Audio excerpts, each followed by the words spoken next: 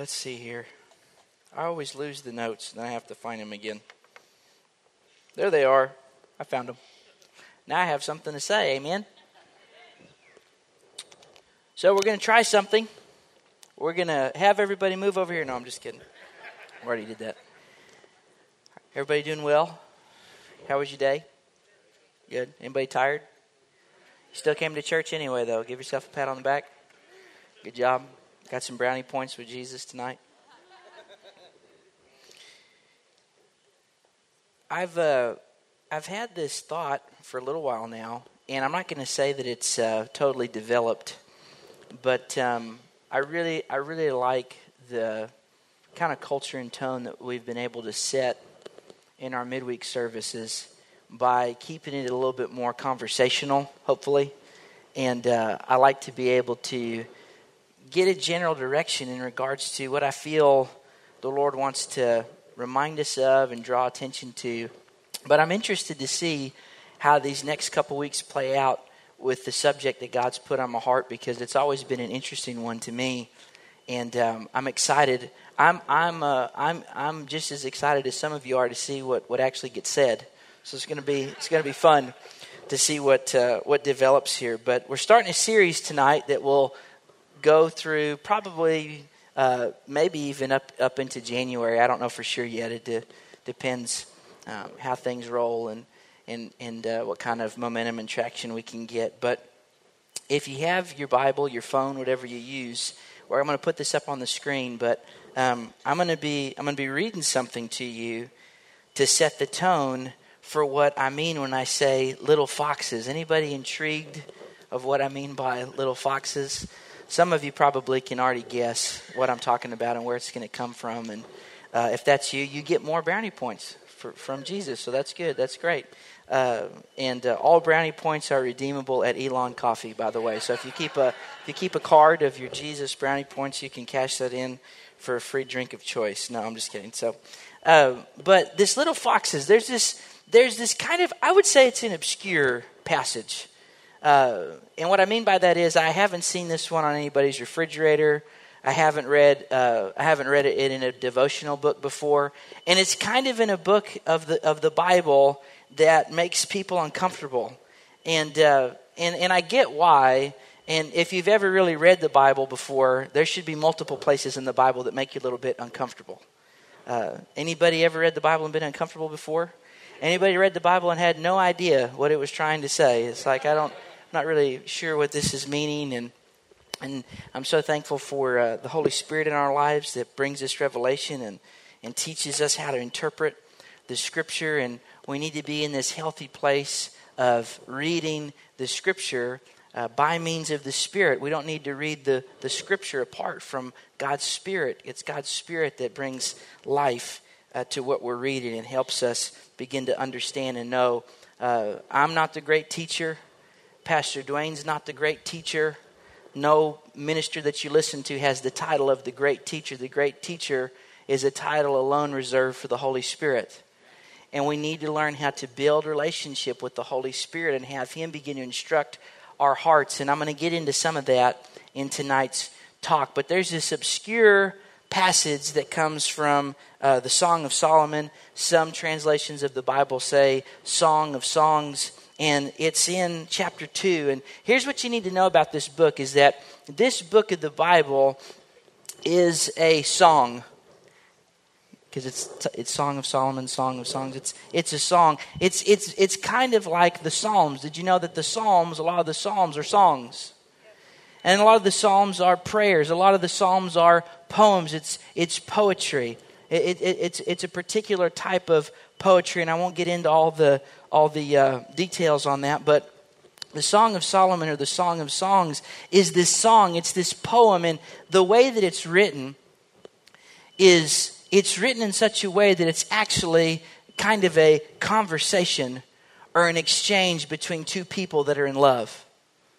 And how many of you are thankful that the Word of God is timeless and still applicable today? And God wrote this love story in the Song of Songs, and it was between a man and a woman. Can I get an amen? That's just easy to know and understand if you read it. There's a man and there's a woman in this love story, this love poem, this love song that is in the Bible. And it's this exchange. There's some stanzas of the song or of the poem that it's the woman speaking, and she's saying things to the man that she's in love with. And then in some stanzas of the poem or of the song, the man is speaking to the woman. And what's really cool about this is that this book is actually built in such a way, it's crafted in such a way that it takes us through God's plan for romance in our lives. And God's plan for a husband and wife relationship. There's actually everything from the initial attraction all the way up until the marriage, all the way into the honeymoon, and all the way into this sustained longing or sustained passion that a healthy marriage is supposed to have. Can I get an amen? And it's a beautiful book. It's a beautiful thing. And I believe that there are certain parts of the Bible that you need to have parental guidance in. And I believe that Song of Songs or Song of Solomon is one of those books. In fact, in Jewish tradition, you weren't, as young men, you weren't even allowed to read that book until you had officially become what the culture considered a man, which is about 13 years old. All right. So there was this even ceiling. It was this protected thing. So I'm not going to get really deep into it. It is a little awkward to read certain passages in public. So I encourage you, if you're, I'd say, I'm not going to say it's probably PG-13, so let's see the 13. You can read that in your own time. But there is this thing that I want to pull from, and it's this passage that talks about little foxes. And it's right in the middle of chapter 2. Chapter 2 starts off, and it's the woman speaking to the man that she's in love with. And it's in chapter 3 that we actually hear about the marriage between the man and the woman. And the language starts to change. And we hear about bride and we hear about groom after chapter 3. So there's this blossoming romance between the man and the woman. And in chapter 2, the woman starts off saying a bunch of nice things about the guy that she's in love with. And then in verse 10 through verses 15, the man speaks, and it's kind of his response to what the woman is saying. All of these love declarations that his future bride is saying and speaking. And there's this thing that happens in the middle of this conversation in chapter 15, and they'll put it up on the screen. I'll read it to you. I'm going to read it in the ESV to you first, then in a few minutes I'll read it to you in the Passion Translation so you can just hear it from even a different perspective. But the man tells the woman this. He says, "Couch the foxes for us, the little foxes that spoil the vineyards, for our vineyards are in blossom." And I remember I heard a minister one time mention something, just a phrase. And at the time, I couldn't place the phrase. I didn't even know what book of the Bible it was in because, like I said, this is an obscure passage. Not a lot of people that I talk to know this particular passage or even know what it's trying to communicate. And you really have to read the book in context, and you need to read the whole chapter in context to really get the point of what's being said here. But I remember that there was a minister giving a talk in regards to character and our need as believers to bear fruit and the fruits of the Spirit in our lives. Everybody believes we should be bearing the fruits of the Spirit in our lives, right? Galatians 5 stuff, love, joy, peace, patience, kindness, all those things. Those are things that need to show up in the life of believers. And it's part of the way that we testify of who Jesus is and the power of his resurrection is that there's a group of people that are actually living as a prophetic alternative to the culture. And that's one of the things that the church is called to be, is a prophetic alternative to what's happening in the culture. If you're lost, God loves you, but you're not bearing any fruit. When I was lost and I didn't know God, I wasn't bearing the fruit of love. My love looked more like lust. I wasn't bearing the fruit of joy. My joy looked more like happiness. Joy and happiness aren't even the same thing. And I know this is the case because the scripture tells me that Jesus endured the cross because of the joy set before him. How many of you know that Jesus wasn't happy and smiling whenever he was carrying the cross and when he was being nailed to the cross? But it said he had this joy set in front of him. Joy is this deeper, more mature version of happiness that God wills to instill in all of our hearts. But I didn't have any concept of God's joy whenever I was not living in right relationship with the Lord. And I've talked to you multiple times in multiple places about this fruit that God wants us to bear, coming out of a place of intimacy and deep-seated connection with Him. And that's what we're endeavoring to build as believers. We're endeavoring to build and grow in our love relationship with the Lord, much like the relationship between the man and the woman that we see in the Song of Solomon, or the Song of Songs. In fact, the Song of Solomon, the Song of Songs, is presenting to us a very practical thing in regards to God's concept of romance and God's will and desire for a man and a woman to be in love with each other and to be married and to produce fruit and to enjoy each other in all the ways that He's created them to be. But there's this deeper prophetic undertone within the Song of Solomon, and it's a reflection of Christ and His bride, the church. And you have to see that and know that. And God's Word, the Holy Scriptures, are multifaceted and multidimensional. So whenever we read about this call and response between the man and the woman, we can see that as a template and a model for God's desire of a purity in our romantic relationships, a purity in our marriages, and a template and a model for what those things should be. But we also catch a glimpse into the affections of Christ's heart for His church. And we also catch a glimpse into what, by the Holy Spirit, what passion has been deposited on the inside of you for Christ that you might not even be aware of. Have you ever had things in your life that were only feelings that you didn't have language for?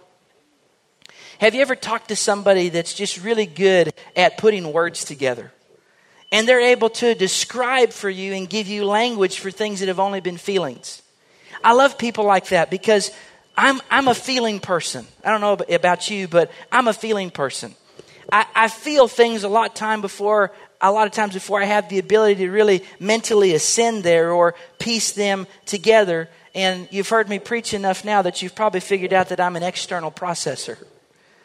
All right. I do inward reflection and inward expression, but I'm a feeling person. I get senses, I get unctions by the Holy Spirit, and God will drop things in my heart, and sometimes it's just a line or a phrase, and that causes a feeling, or it causes this passion to arise in me. And I love being a part of a community of faith, because you know that if we're all listening to the Holy Spirit, He should be saying similar things to all of us. You need to be weary and leery. Those are not brothers, by the way. Those are two adjectives. You need to be weary and leery of people that claim to have this secret knowledge that you don't have. And they try to seduce you with this thing that only they know whenever they were caught up in this ecstasy and this trance, and they'll never be able to tell you, and all that kind of thing. And the Apostle Paul even warns about some of this. But do you know that part of the beauty of the bride, the church of Jesus Christ, is that we find language together for things that we don't get just on our own. God will deposit things into our heart that might be a word, might be a vision, might be a sentence, might be an emotion, a feeling that we have. And it's in the context of community now as the bride that we develop language for things. And I love being around people that can do that for me and can help me make sense of things that I'm feeling and that I'm processing. And that's one of the reasons why I love this book of the Bible, is because it gives us language for things in Christ's heart for the church. And it gives us language for things that's supposed to be inside of our hearts for Christ. Things that might be there and they could be dormant on the inside of us that we need to wake up and allow the Holy Spirit to bring fresh life and fresh perspective into. And even in chapter 2, there's this phrase that comes from the one that we can say is Jesus. And if you have your Bible, why don't you just go there really quick? I want to read this to you. When you see what I'm talking about with language and having language for the way that God feels about the church. And a lot of people have never heard these words before, and I think it's such a beautiful thing to hear what Christ thinks about you. I love it. The woman has spoke up to this time, and she's saying beautiful things. It's praise, it's worship, really, that she's expressing for her, the one that she loves. And in verse 10, it said, "My beloved," this is the bride now, the woman, speaking and say, my beloved speaks and says to me, arise, my love, my beautiful one. Man, how many of you have really ever allowed the Lord to tell you that he thinks that you're beautiful? How many of you have ever let that happen? See, I'll pick on the guys for a second. I'm a guy. I live with 5 women. So I am one of the most emotionally in tune guys that you'll probably ever meet. But what I will tell you is this, is that there's something on the inside of me, even from a man's perspective, that I feel this sense of warmth. I feel this sense of acceptance from God, that whenever he looks at me, I don't think of beauty in the way that you might instinctively go to if you're a woman with physical appearance. When I think about beauty, I think about the perfect sunset. Guys, are you with me? Have you ever seen a sunset and thought it was beautiful? Guys, have you ever seen anything and thought it was beautiful? Husbands, you better say yes right now. You're going to be in trouble. We're captivated by beauty, and when you see something that's beautiful, you don't just want to glance at it, you want to behold it. You want to see it. A beautiful sunrise and the perfect landscape, or, for the hunters in the room, that perfect deer. It's beautiful. For the anglers in the room and the fishermen, the perfect catch. The perfect day to go to a baseball game. Am I connecting with any men in the room? Do you know what I mean by beauty? A song. A scene in a movie. There's something about Have you ever been arrested by beauty before? I think that your life would totally change if you honestly believe that you're able to arrest Jesus. I think that your life would honestly change if you would believe that being a member of the church, being a part of his bride, that Christ sees you a particular way.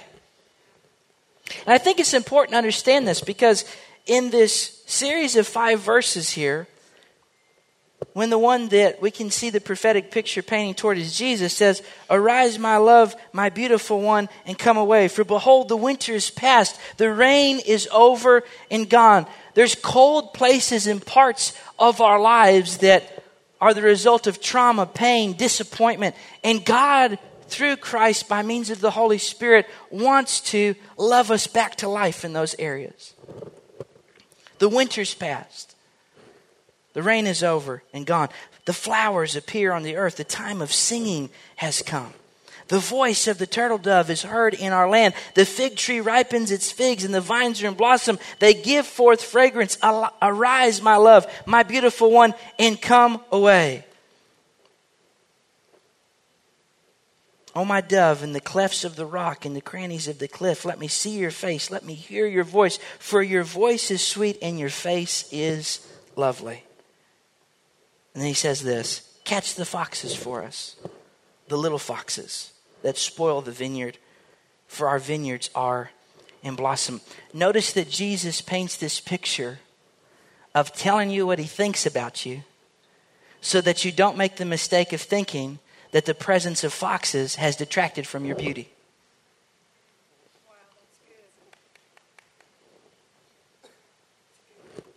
I'll read this to you in the Passion Translation. It says this, you must catch the troubling foxes, those sly little foxes that hinder our relationship. For they raid our budding vineyard of love to ruin what I've planted within you. Will you catch them and remove them for me? We will do it together. I believe that we have to make a decision to understand how the Lord chooses to see us. And when we understand how he chooses to see us, what we actually get a picture of is his goodness. How many of you believe that God's got to be good if he thinks you're beautiful? I know me. Anybody else know you? Anybody know me? Some of you work with me. You should know me. Okay? Some of you live with me. You should know me. Anybody else know that God's goodness is proven because he thinks you're beautiful? Only a really good person would think that you're beautiful all the time. So what happens is that Jesus is painting this picture between him and the bride, the one that he loves, which is you and I, and he's making professions about our beauty. He's making professions of the way that he sees us. And he's doing this in order that we might see his goodness. Because here's the thing, he wants to reveal to us first his heart. See, God is in the process and in the business of making connection with us before he wants to correct anything. That's what we've been endeavoring to discover and to learn with where Pastor Dwayne's going to take us through the next several weeks with grace and truth. The grace portion of who God is him speaking about your beauty, speaking about your worth, speaking about how much he loves you. And what that does is that opens you up to see that he's good, and it's opening you up now to hear what's in his heart. Do you remember when you loved somebody? Hopefully you still love somebody right now.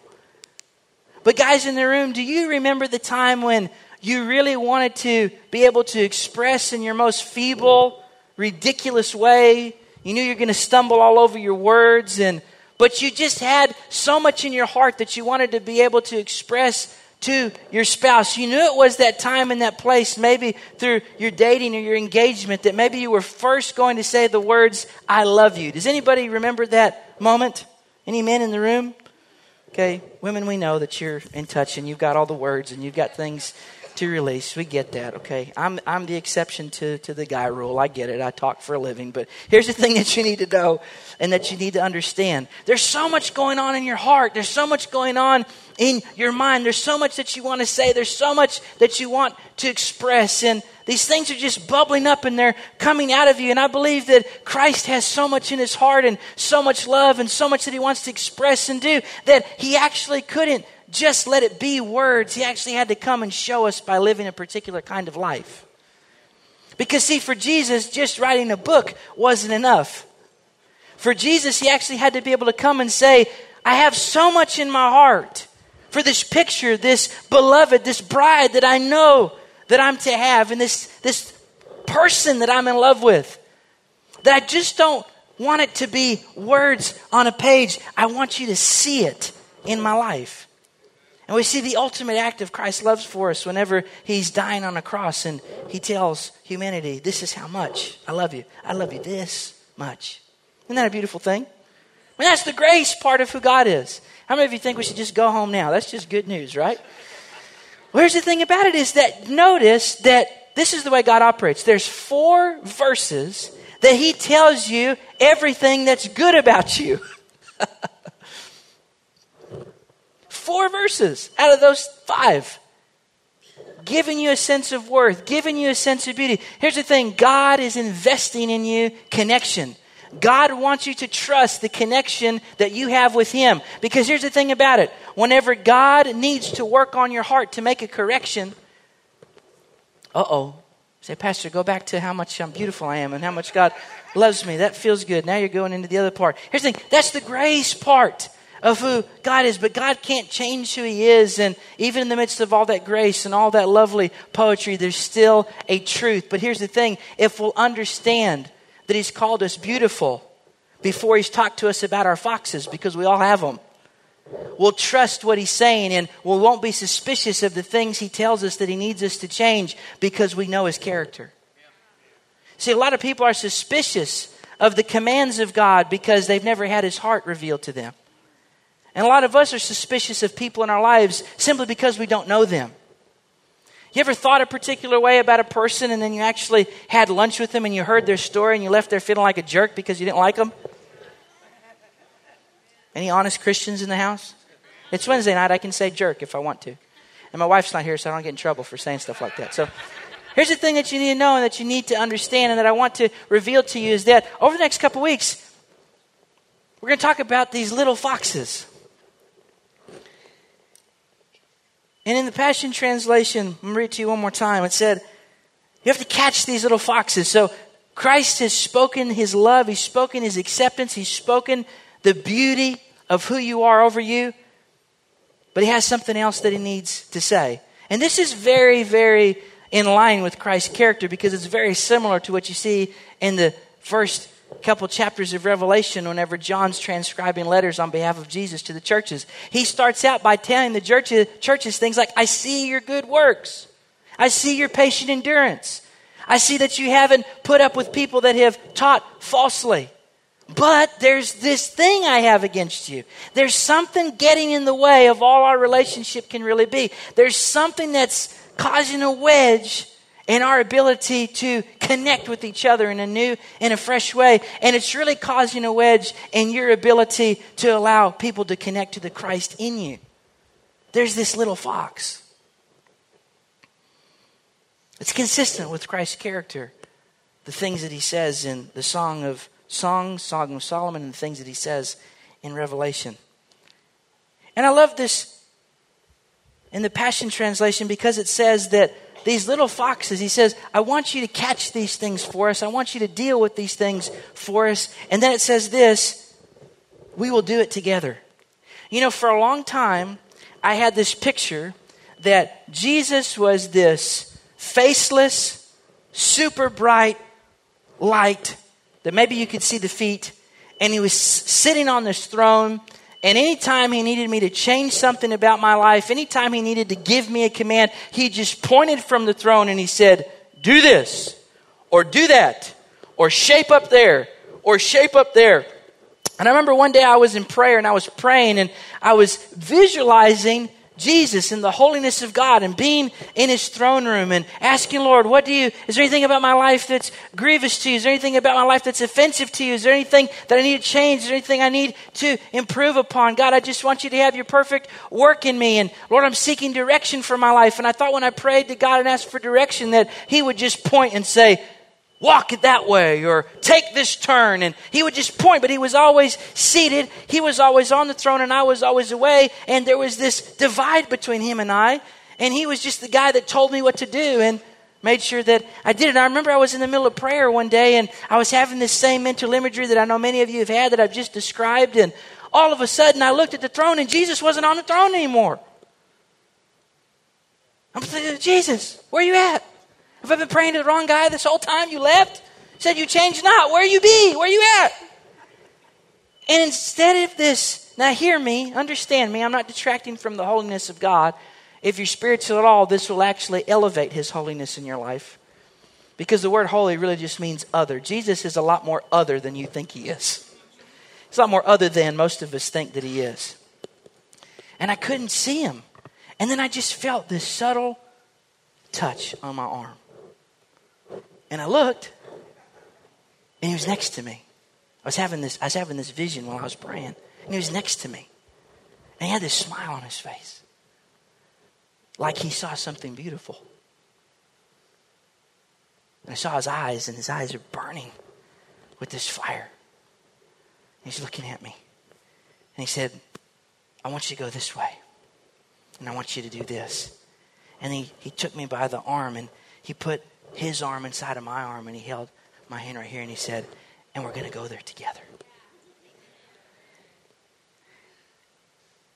And it came to me after the Lord had spoken to me after John 15:15, and it was this. It was Jesus is telling his disciples, he says, no longer do I call you servants, because a servant doesn't know what the master's doing. Check this out, but I call you friends, because I've made known everything to you that the Father's made known to me. And when I read that, it exploded off the page, because my entire life I had been taught how to be a soldier. And listen to me, there's places in the scripture where we see it verbatim that we need to be soldiers in a good fight of faith. But let me tell you, there's some things that God wants you to fight for as a soldier, but there's a lot of other things that he just needs you to learn how to receive as a son or a daughter.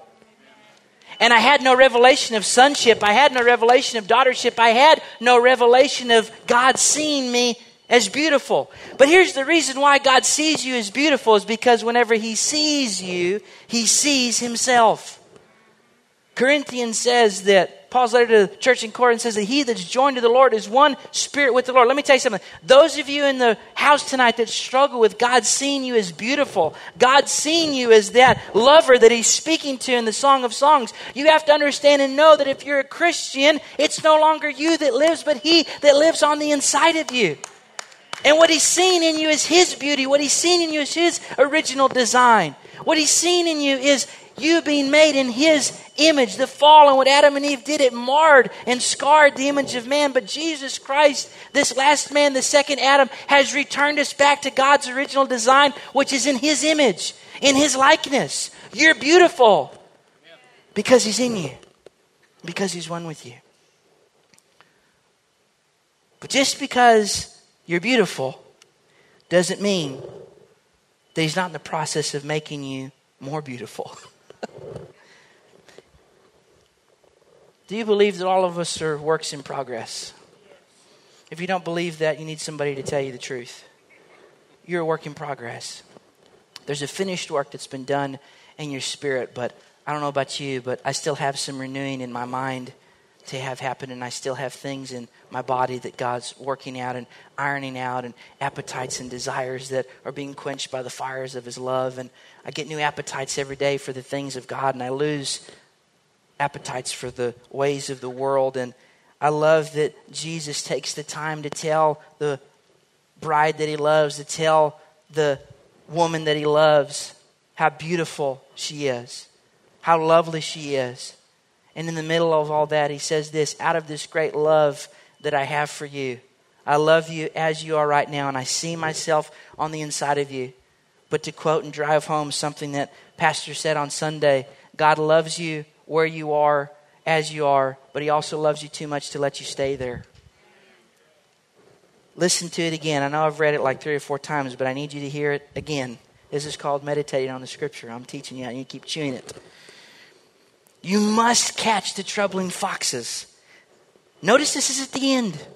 He's sown connection with you. He's let you come into a place of trust. I'm safe. You're beautiful. Don't worry. I haven't forgotten.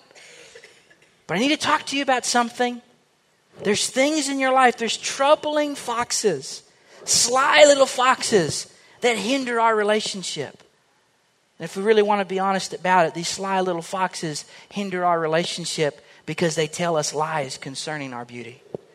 They tell us lies concerning Christ's acceptance for us. These little foxes hinder our relationship not because he doesn't see us as beautiful. The scripture just proved that there was foxes present in this person's life, but Christ still saw the beauty. These foxes, if we're not careful, they have the ability for us to get wrong ideas about the way that God sees us. But even worse, they have the ability to give us wrong ideas about how God sees the people that we're sitting next to and the people in our world.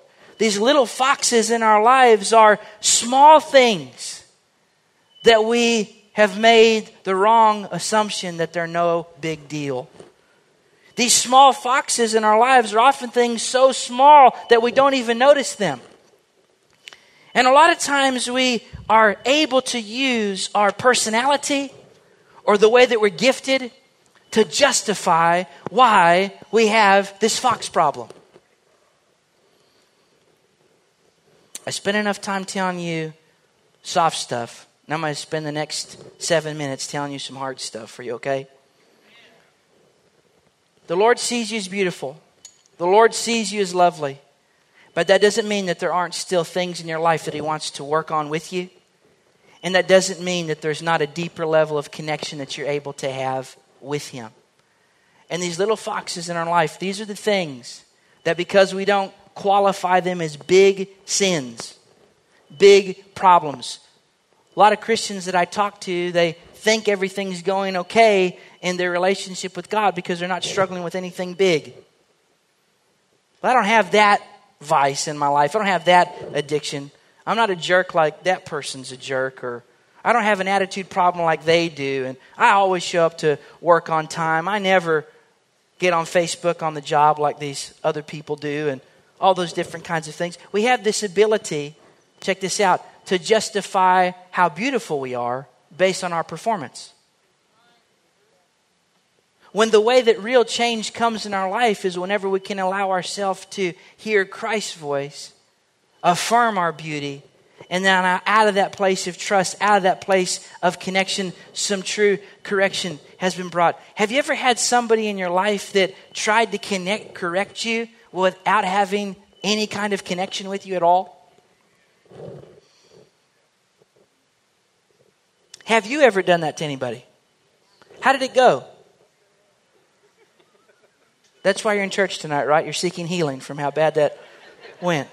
See, the thing we have to know about God is that God's never going to talk to us about an issue or a problem in our life until He's first added value to us. A lot of people think that they have the right to expose, reveal, or correct behaviors in others and make withdrawals before they've made deposits. And that's not the way that things work, because it's not godly. Sometimes that mentality is a little fox. I just need to tell you the truth. And you wonder why you have no friends. Wonder why people have a problem with you. See, these little foxes that God wants to expose to us aren't because He doesn't think we're beautiful. They don't detract from our beauty. What they do is they detract from the level of connection we're able to have with Him and the level of connection we're able to have in our relationships that matter. There's a lot of little foxes that go unchecked in marriages that lead to some big divisions. There's a lot of little foxes that go unchecked in our connection on our relationship with our kids, our coworkers, our friends. That because they're small things, we either ignore them, or there's small things that are going on in our lives that we think there's no way that could actually be a big deal. And I believe that God wants to speak to us about these little foxes, not because they detract from our beauty, but because they have the ability to detract from our depth of relationship with Him and the people that matter most to us. These little foxes that spoil the vine are the unchecked things. They're the things that sometimes we don't have a reference point for, because once again, they are so small. They are little. And for some of us, the little fox that's on the screen, they're just cute. That's harmless. Little foxes in our life are just the little pet things that we do, little quirky behaviors that we have that this isn't really hurting anybody. I'm just a sarcastic person. It's just my sense of humor. That's my personality. Do you know the word sarcasm literally means to cut? You ever been around a sarcastic person? You ever leave feeling edified and built up and ready to take on the world? Or do you leave there kind of thinking, I wonder if this person secretly hates me? It seemed like it was playful, but it stung, and it just is confusing. How many of you know that has the potential to detract from the level of depth and connection you can have with that person? I'm just a direct person. No, you're not. You're rude. You're not just direct. People do this. Their personality or their gift. It doesn't mean that God doesn't see you as beautiful. It doesn't mean that, I don't know if anybody else loves you, but I still love you. That's a joke. It doesn't mean that there's not people in your life that love you and care about you, but here's the thing. There's little things in your life that you're justifying, that you're excusing, that you're ignoring, that are hurting the connection that you're able to have with God. And more importantly, they're hurting your ability for God to use you to connect people to Him. He wants it dealt with not because He can't get over it and I'm not going to love you until you change. We just saw that He loves us in spite of those things. But the things have to be talked about and they have to be dealt with if we're going to be able to now be transformed into vessels that don't put stumbling blocks before people, but we now put stepping stones before them to help them get in line with their destiny. A lot of people are not moving forward in their call or their God-given ministry, not because they're not anointed, not because they're not gifted, but because of little foxes. It's spoiling the vine. Let me tell you something. When a vine produces fruit, is the fruit for the vine or for somebody else? A vine doesn't need its own fruit. A vine's plugged into another source of nourishment. There's things, there's gifts, there's passions, there's dreams, there's skills, there's abilities, there's potential that's hanging off your life that's spoiling, and people aren't getting the opportunity to eat it because of the foxes. Because of the things that you've left unchecked. Because of the things that you think is just your sense of humor. What are some of the little foxes? Moodiness. Some of you are just moody. And there's no real excuse for it. I know people, let me tell you this.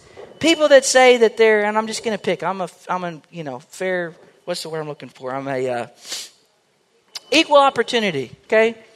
I'm an equal opportunity step on your toer, okay?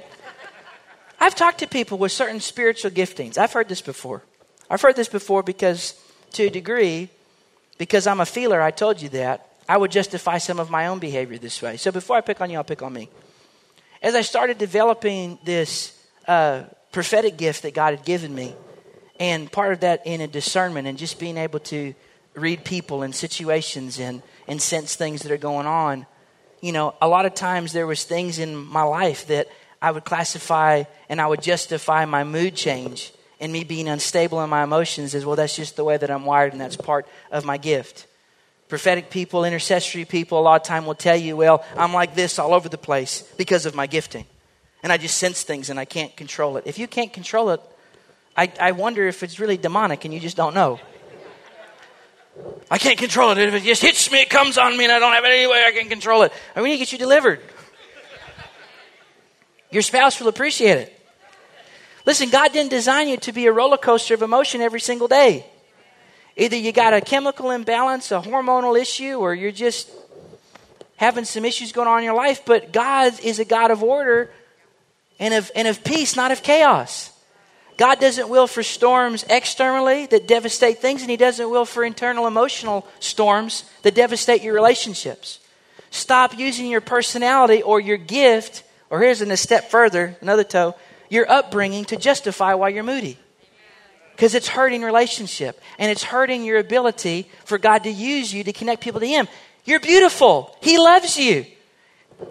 He still accepts you. But the fruit that's on your life, the good fruit that God wills for others to experience, the gift that He wills to draw out of you, nobody can taste it because nobody can get past the growling fox. Foxes look cute until you get up close because they can be threatened. They look cute as you're driving across the road and they run out in front of your car. But if you ever get up close to one and corner one, that thing will bite you. Just word of the wise, raccoons are the same way. Be careful. I remember we had these squirrels. Like, squirrels are cute, right? You guys, I know, I'm naive with some stuff. I don't know if you know this about me. I'm not an outdoor person, okay? I love to see the outdoors through my window. That's my perfect way to enjoy the outdoor. Climate controlled. Some of my friends are talking about going camping and that kind of thing. And I'm thinking, this will be great. We can bring our RVs. This will be awesome. We're going to be... Anyway, but here's the thing that you need to know and you understand. The squirrels, right? Squirrels look cute. They look harmless. You ever have a squirrel get in your attic? Did you guys know that squirrels are destructive? Did you know this? I saw these squirrels. We had our backyard was full of squirrels when we first moved in the house. Oh, look, it's wonderful. Look at these squirrels. Kids, look at the squirrels. Look how awesome they are, how cute they are. They're all over the place. And then I figure out they're all there because they're living up in the attic. And they don't play Yahtzee up there. They tear stuff up. I was like, I bring up some banana bread and some Kool-Aid for the squirrels and we can hang out and they're chewing on wires and eating all kinds of craziness. I'm like, what? Squirrels, I thought they were cute. Listen, there's things about your life that people might laugh about at a distance, but if anybody lives up close and personal with you, you've got some things in your life that's growling and destroying relationships that you need to own up to and you need to realize. You need to stop justifying it as your personality. Are you hearing me? I'm sorry, I just don't know what else to do besides tell the truth, but I've really been working hard the past 3 years on getting it with enough grace. You know, it's the spoonful of sugar that makes the medicine go down, but I'll give you the sugar and I'll give you the medicine, but if you try to cough that back up, I'm going to hold your mouth shut, okay? You're going to take the medicine, and you're going to like it. In Jesus' name, praise God. Here's one, gossip. Oh, God, are you guys okay? Oh, Lord, the Holy Spirit just hit me. Gossip, oh. Listen, the same way that we excuse our moodiness, oh, Lord, I got to be done. This is just terrible. The same way that we excuse our moodiness, I'm failing at all my... The same way that we excuse our moodiness because of our personality or because of our gifting or because of our upbringing, Christians all day long got little foxes of gossip that they think aren't a big deal, and we excuse that because we're just venting. I'm just venting. And I'm really telling you about this so that we can pray. Well, how come we never pray? Okay. God, let me tell you the difference between gossip and actually processing, not venting. Venting's another thing, and there is a place for that in a safe place and with people that you trust. But let me tell you the difference between gossip and just what's the other word I said? Not venting. What was the other thing? Processing. Some people say, I just need to process this. So I'm going to tell you all this bad stuff about this person. Okay. The difference between gossip and processing is this. You got to ask yourself this question. Am I saying the right thing to the right person in the right way? Processing doesn't give you an excuse to dishonor anybody. Nod your head and act spiritual. Processing doesn't give you place to accuse people behind their back. That's not processing, that's gossip. Little foxes of gossip have the potential to spoil the vine. What are some other little foxes? Really quick, I'll just read through some of the things I wrote. I didn't get into this as fast as I wanted to. It's okay. Sometimes, little foxes, your response to disappointment. Some of you, your response to disappointment is the same as my 2-year-olds. You pout and you throw a fit. And people have to skirt around telling you tough stuff. And a lot of times you have to find it secondhand because everybody's afraid to tell you that because you pout and you throw a fit. And you manipulate. And you manipulate the people that you love to get what you want and to do what you want because you pout and you throw a fit.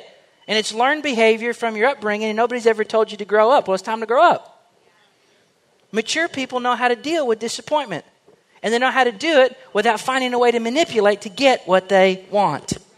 Sometimes the answer is no. Sometimes for husbands, the answer is no. Sometimes for wives, the answer is no.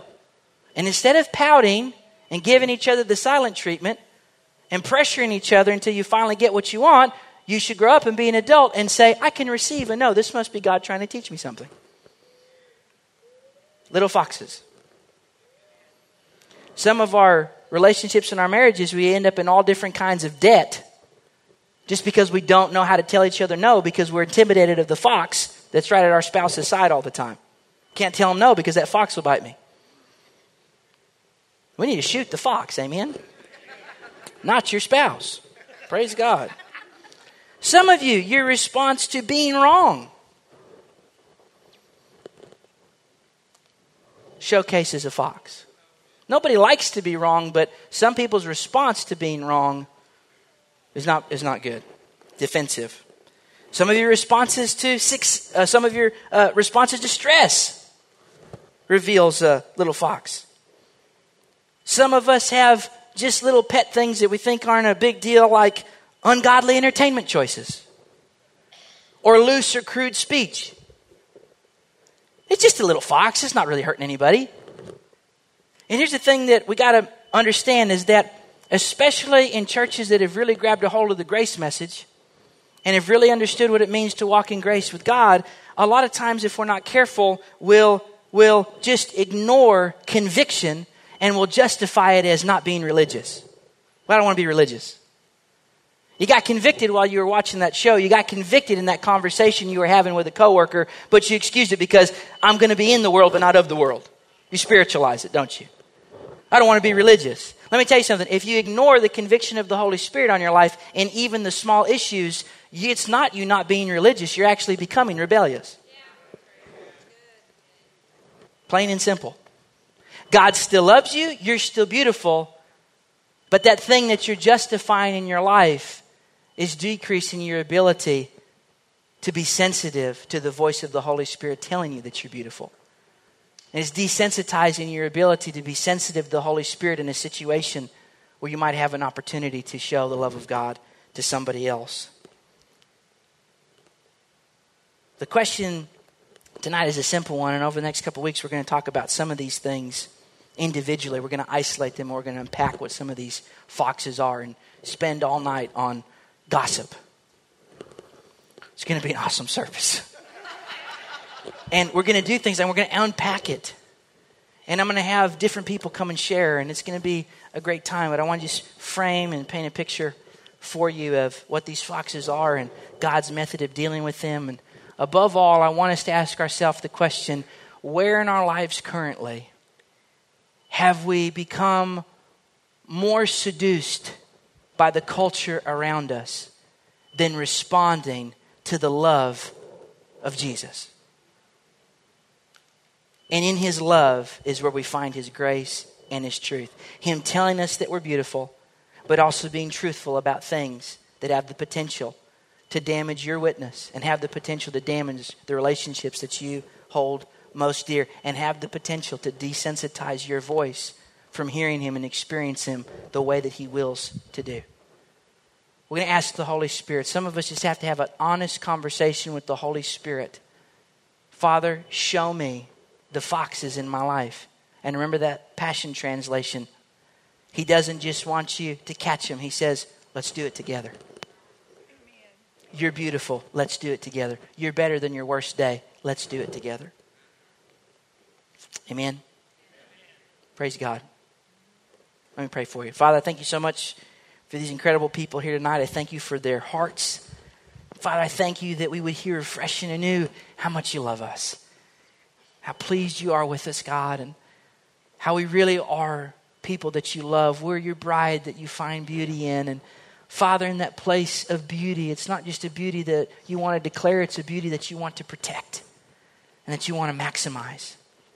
So Father, I pray that as we take the next couple weeks to be honest with ourselves, not outside of your love, but in your love, firmly planted in your love, and to see where some of these foxes might be spoiling the fruit of ministry that you will for us to have and to sow into the lives of others. And it's limiting our potential. It's limiting our connection with our spouse. It's limiting our connection with our coworkers. It's limiting our connection with our kids. Father, I pray that as you deal with these things with us, that we would allow ourselves to remain fully cognizant of your love and trust your hand as you partner with us to remove these foxes so that our fruit might now be tasted and people might see that you're good the way that we have. And they might see their beauty through us and in us. Help us to be stepping stones, not stumbling blocks, to the people that we care about most. In Jesus' name. And everybody said, amen. Did you get anything from God?